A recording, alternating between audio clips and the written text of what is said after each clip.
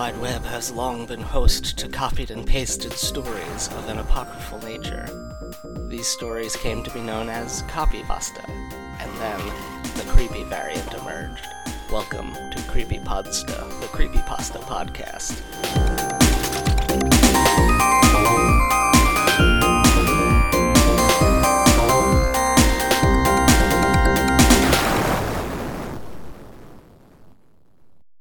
Hello, it's the show.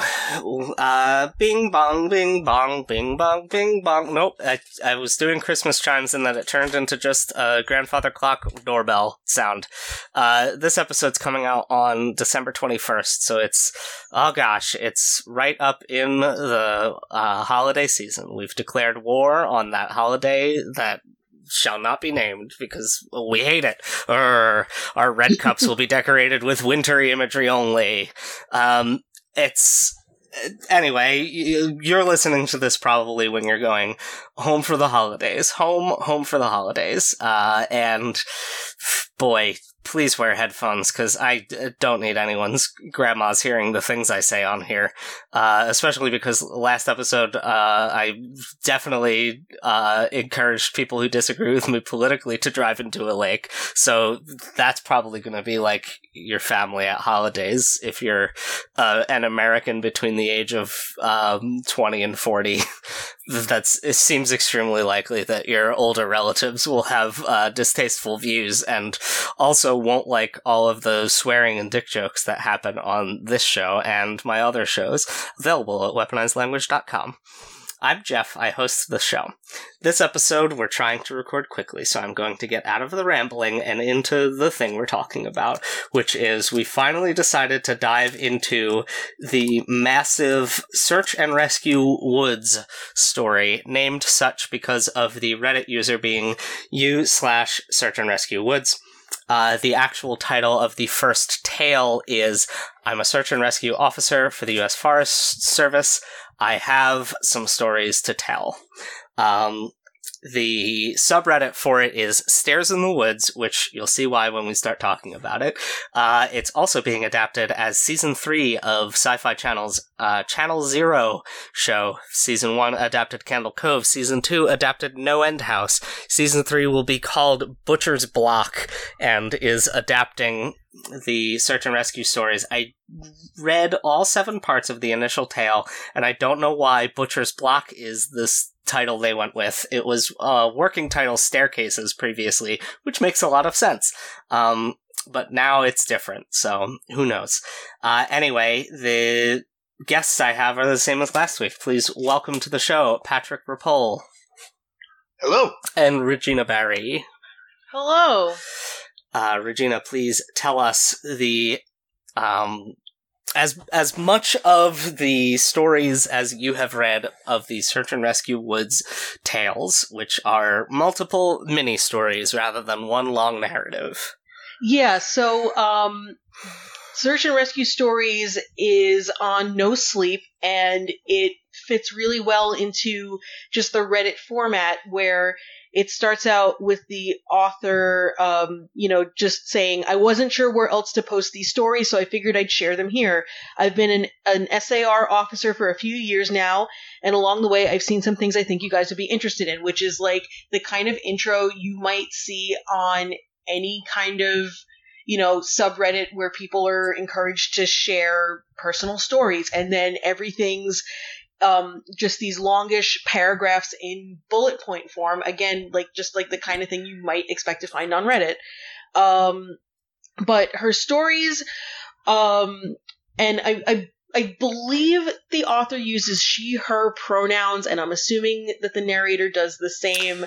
And if I'm misgendering you, author, I do apologize. And if I'm not, hashtag I'm with her, question mark? Anyway. The author is, I believe, a woman named Carrie Hammond. The news articles about the TV show indicated this much. But there you go. As we all know, news is not necessarily good about that kind of thing. But the narrator of the stories is a man named Russell. Okay. Sorry, Russell. In some of the later stories, he's referred to as Russ. And then is credited actually as the writer of these stories on the No Sleep podcasts, I guess to maintain realism, as like our last name. So like Russell, whatever the last name is, I don't remember. Okay, sorry, anyway. Russell, I didn't do my homework, Russell. It's okay, Russell's fictional. Go on. Yeah, so Russell's stories range from things that are completely realistic, something that absolutely could happen, which are just heartbreaking. There's like stories of like hikers who get buried under snow and suffocate, or like children who just die in freak accidents in the woods. I mean, this is all in an unnamed national park in an unknown part of the United States, where there's extensive woods where you can go in 30 or 40 miles off trail. It's a mountainous region. I feel like that's a feature of a lot of the stories. And it's forested. It's not like plains or desert or anything. But so the stories, range from these like kind of heartbreaking tales of like, oh, we found this dead child, to things that get a little weird, like, oh, we found this child that had gone missing, and unfortunately we found their body, but it was 10 miles from the site where we had lost them, and we only found their pelvis, and things like that. And then some of them are like, well, we found someone who was alive, but in the first part, there's a story of a little boy who goes lost, and his sister talks about the bear man who wanted to play with her brother and carried him off into the forest, never to be seen again. There's a story of a young woman who goes hiking with her mother and her grandfather. The young woman climbs a tree to get a better view of the forest and disappears up the tree. Her family waits for her and calls up for hours and hours, but she never comes out of the tree that she climbed up. Russell talks about times that he's gone out with dogs who catch the scent of someone who they're looking for, and the dogs try and take him straight up sheer cliffs with no possible handholds. And then I wanted to read the last bullet point of the first post, because I feel like this is sort of the crux of why search and rescue got as big as it did. This last one I'll tell, and it's probably the weirdest story I have. Now, I don't know if this is true in every SAR unit, but in mine, it's sort of an unspoken regular thing we run into. You can try asking about it with other SAR officers, but even if they know what you're talking about, they probably won't say anything about it. We've been told not to talk about it by our superiors, and at this point we've all gotten so used to it that it doesn't even seem weird anymore. On just about every case where we're really far into the wilderness, I'm talking 30 or 40 miles, at some point we'll find a staircase in the middle of the woods. It's almost like if you took the stairs in your house, cut them out, and put them in the forest. I asked about it the first time I saw some, and the other officer told me not to worry about it, that it was normal. Everyone I asked said the same thing. I wanted to go check them out, but I was told very emphatically that I should never go near any of them. I just sort of ignore them now when I run into them because it happens so frequently. So I that's kind of the point when I was reading this, where I was like, okay, this is something special. Yeah. And, and then there's like a link underneath to part 2, and I was like, oh man, I have to read part 2. The stairs sort of become the focal point for the whole mythology. But and a lot of the comments are like, what's up with the stairs? Or like, I saw the stairs in the woods too. Like that's it's really become the focal point. Anyway, did you want to go on to part 2, or do you think that's enough? Because it's just like a bunch of shorts like this. Yeah, I think that's enough. I mean, because it definitely follows a pattern. I mean, this is someone who's doing search and rescue missions in the woods, so it's just them recounting little anecdotes, and I kind of feel like there's a variety of them So I don't want to just go through the whole list, because I really think it's much more interesting to read by yourself, because it's the kind of the thing that really drew me to this story, and why I stuck with it was just because it's the kind of thing that might be on, like, you know, an AMA on Reddit. Yeah. Where it might just be like, you know, I'm a search and rescue officer, ask me anything, or just like, you know, on like, you know, one of those kinds of forums. So it's like, it fits in so well with its context. There is a sort of formal mundanity to it, the same way it'd be like, here's what you don't know about being a delivery driver, or something like that. Exactly. Or, yeah. Especially since not all of the bullet points are like super creepy things. Yeah, some of them are just sad. Like there's one, like right in the first post where it was just like, oh, there was this little girl who fell down a ravine and impaled herself on a tree, and I'll never forget like how her mother screamed when she saw the body bag. And it's like, it's heartbreaking, and it's sad, and it's scary in that way of like, you never know when you're gonna die, and you never know when tragedy's gonna happen, but it's like, it's completely mundane. Yeah, and then it's mixed in with stuff where it's like a little more outlandish, where it's like, we found a kid's body 50 feet up a sheer cliff, and there's no way he could have gotten up there. Yeah. Like there's one in part 2 that I loved, where it was like an older man goes missing, and they're searching for him, and like his wife is worried because he has a history of seizures, and they find his cane looped on a branch at the very top of a tree, and that's the only trace they find of him. And it's like, there's no way he could have gotten up there, and it's like, we don't know what happened. But yeah, where it's just like there's no monsters, it's just this like creepy fucking thing that happened. So it's like, I don't know, are they in condor territory? Did like a giant bird like swoop down and carry this man off? Or like, so it's like, okay, maybe that's something that could happen, but that's weird as fuck. Yeah, and then there's the ones where it's like, no, I saw a monster and it was scary as shit. Yeah. Some of the later parts get into stories that Russell has shared from other search and rescue officers. There's one story from a series of stories from someone named KD, who does high elevation mountain rescues, and is one of the best. And she tells a story about one time going into the woods to pee while they were out on a long expedition, and like turning around and having no idea where she is, and then wandering, like literally just not recognizing anywhere anymore, wandering until she eventually finds a fellow officer, and being in like full fight or flight panic mode, and then finally calming down and being like, what happened? Like, I've only been gone a few minutes. And he's like, no, you've been missing for 2 days. So that's sort of, it sort of gets into that stuff. He tells some stories about people who went up the stairs, and one person goes up the stairs and reaches out and touches a tree, and as soon as he touches the tree, his hand is just gone. Like a clean wound, hand gone. And then a couple stories later, he talks about another search and rescue officer finding a full, clean human hand grown on the inside of a tree. That's great.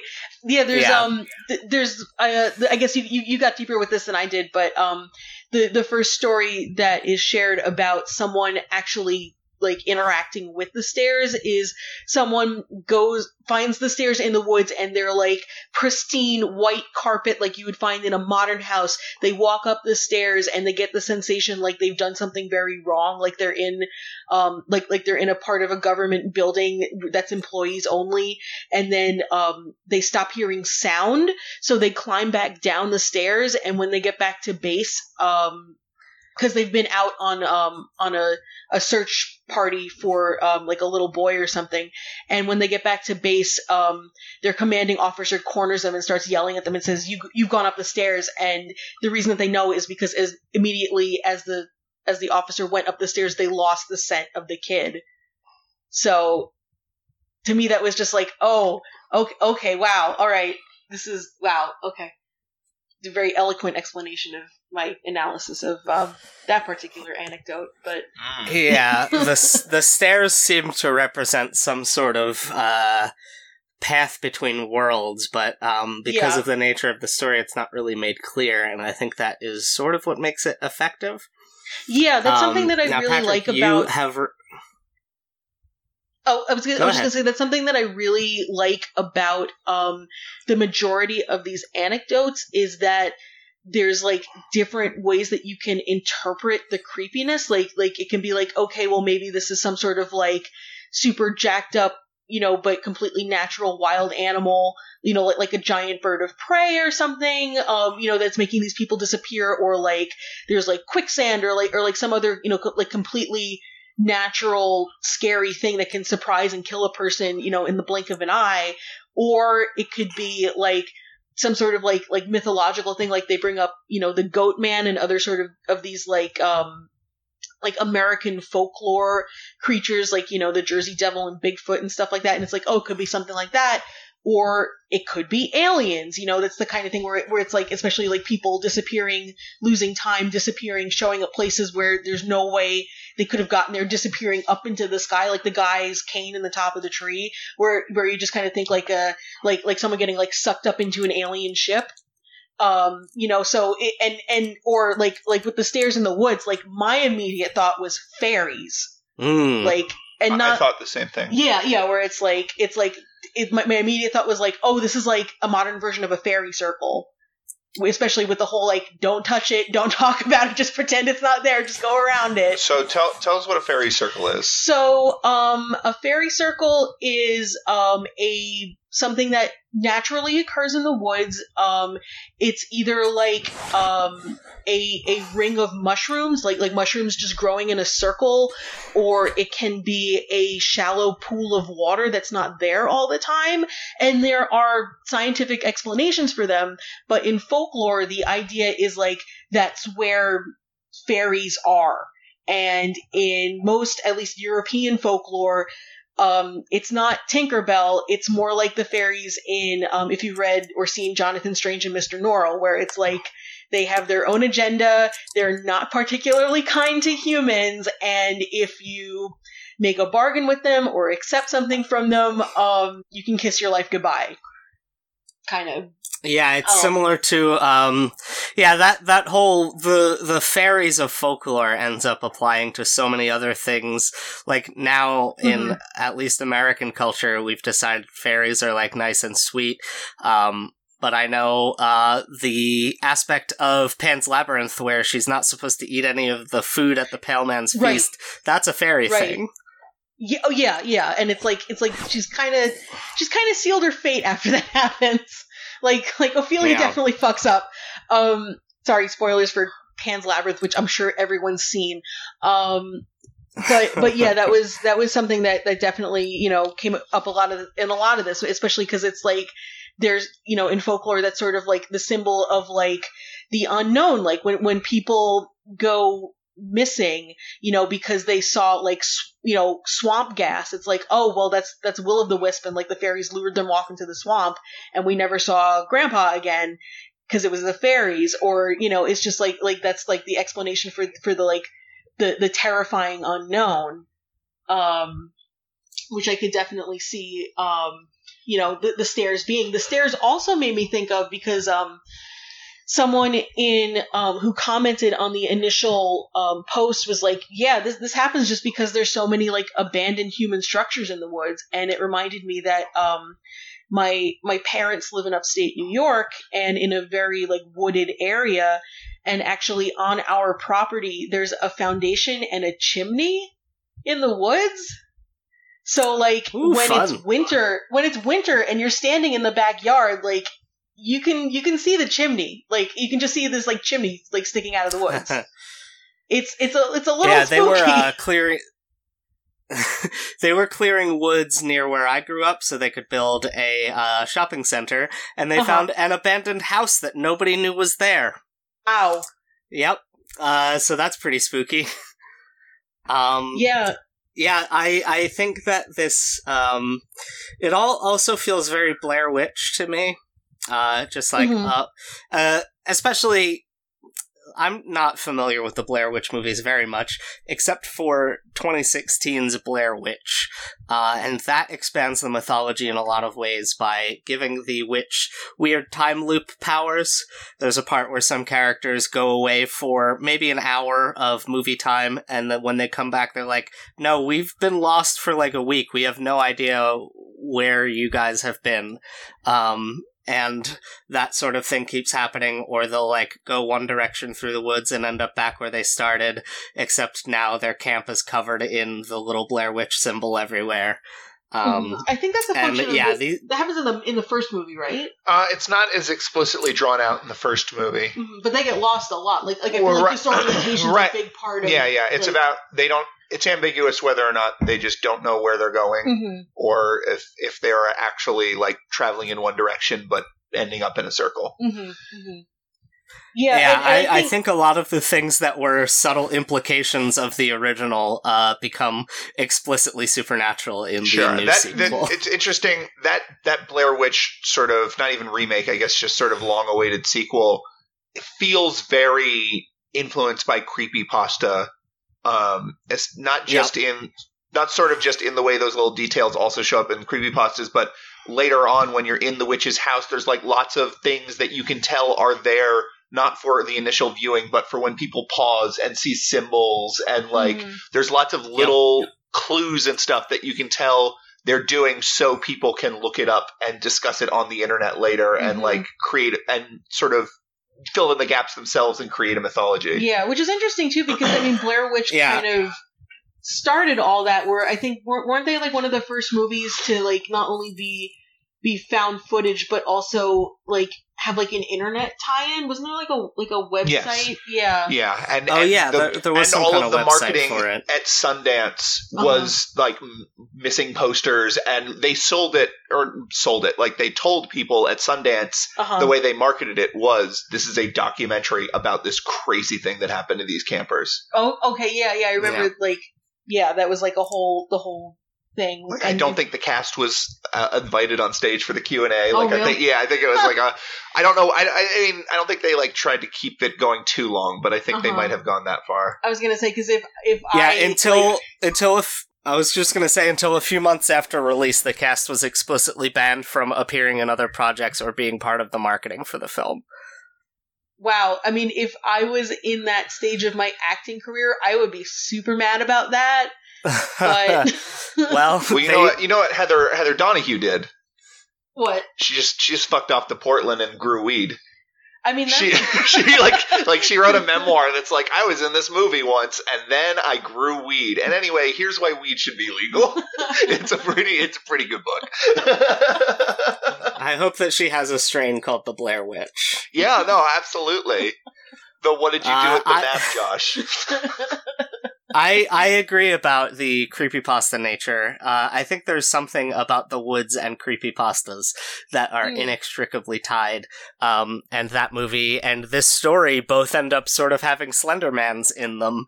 This with the faceless man. The woods are tied to folklore as well. Like it's the same thing, which is just they're vast and we can't comprehend their size when we're standing inside them. Yeah. And it's easy to get disoriented and a lot of dangerous things are happening there, and they represent a wildness that is in contrast to human civilization. And so like it makes sense that, you know, even way before people were marketing things as horror fiction, like the woods have always held that sway. Yeah, like how in pre-Christian Greek religion, I mean, there's the god Pan, who's the god of the forest, and it's like that terror of being in the wilderness is attributed to him, you know, and like, I mean, I think every English teacher has told every English student this, but that's where we get the word panic is from the name. I did not know that. Okay, I didn't know that either.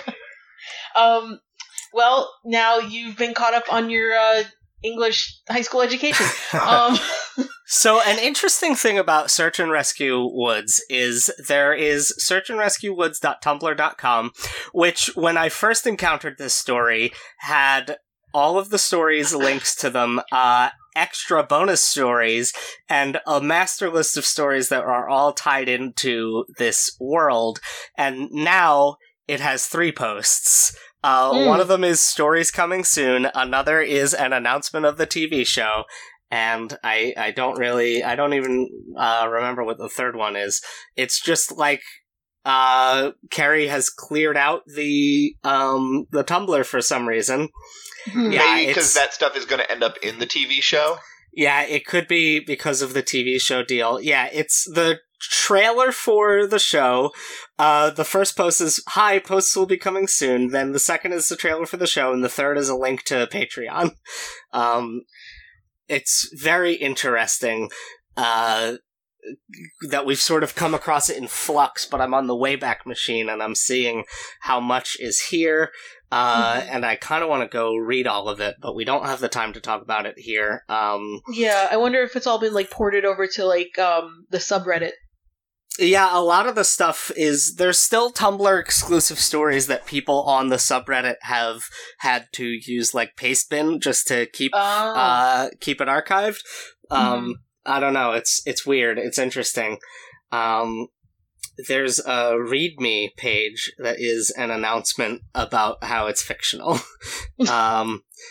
There's someone named David Paulides, who is an actual real person working on missing persons cases through the national parks, and apparently people have been contacting him about these stories. Oh yeah, that's how common is it for authors to step out of the creepypasta once it gets to a certain size and be like, "Hey guys, remember, we're having a good time. Like, this is fictional," or is there a contingent of creepypasta authors who are just like, "No, die hard, never going to give up the ghost"?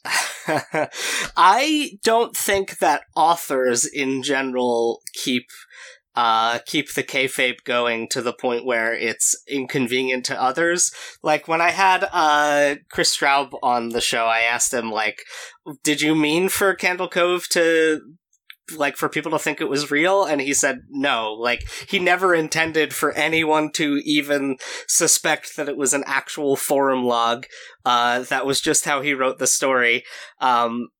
But I think that people just like to write stories this way, and I don't think that pranksters are particularly successful. Somewhere Orson Welles is chuckling and drinking a spectral glass of port.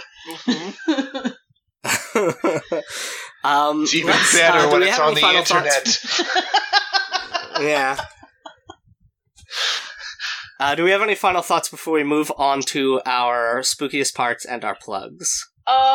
Yeah, I just wanted to say that, reading this brought a couple, things to mind as far as, like, other works, that I think would be, something that people would want to check out, if you're into this. I mean, one is pretty obviously Twin Peaks, you know, the weird shit happening in the woods, and the sort of feel to it is very...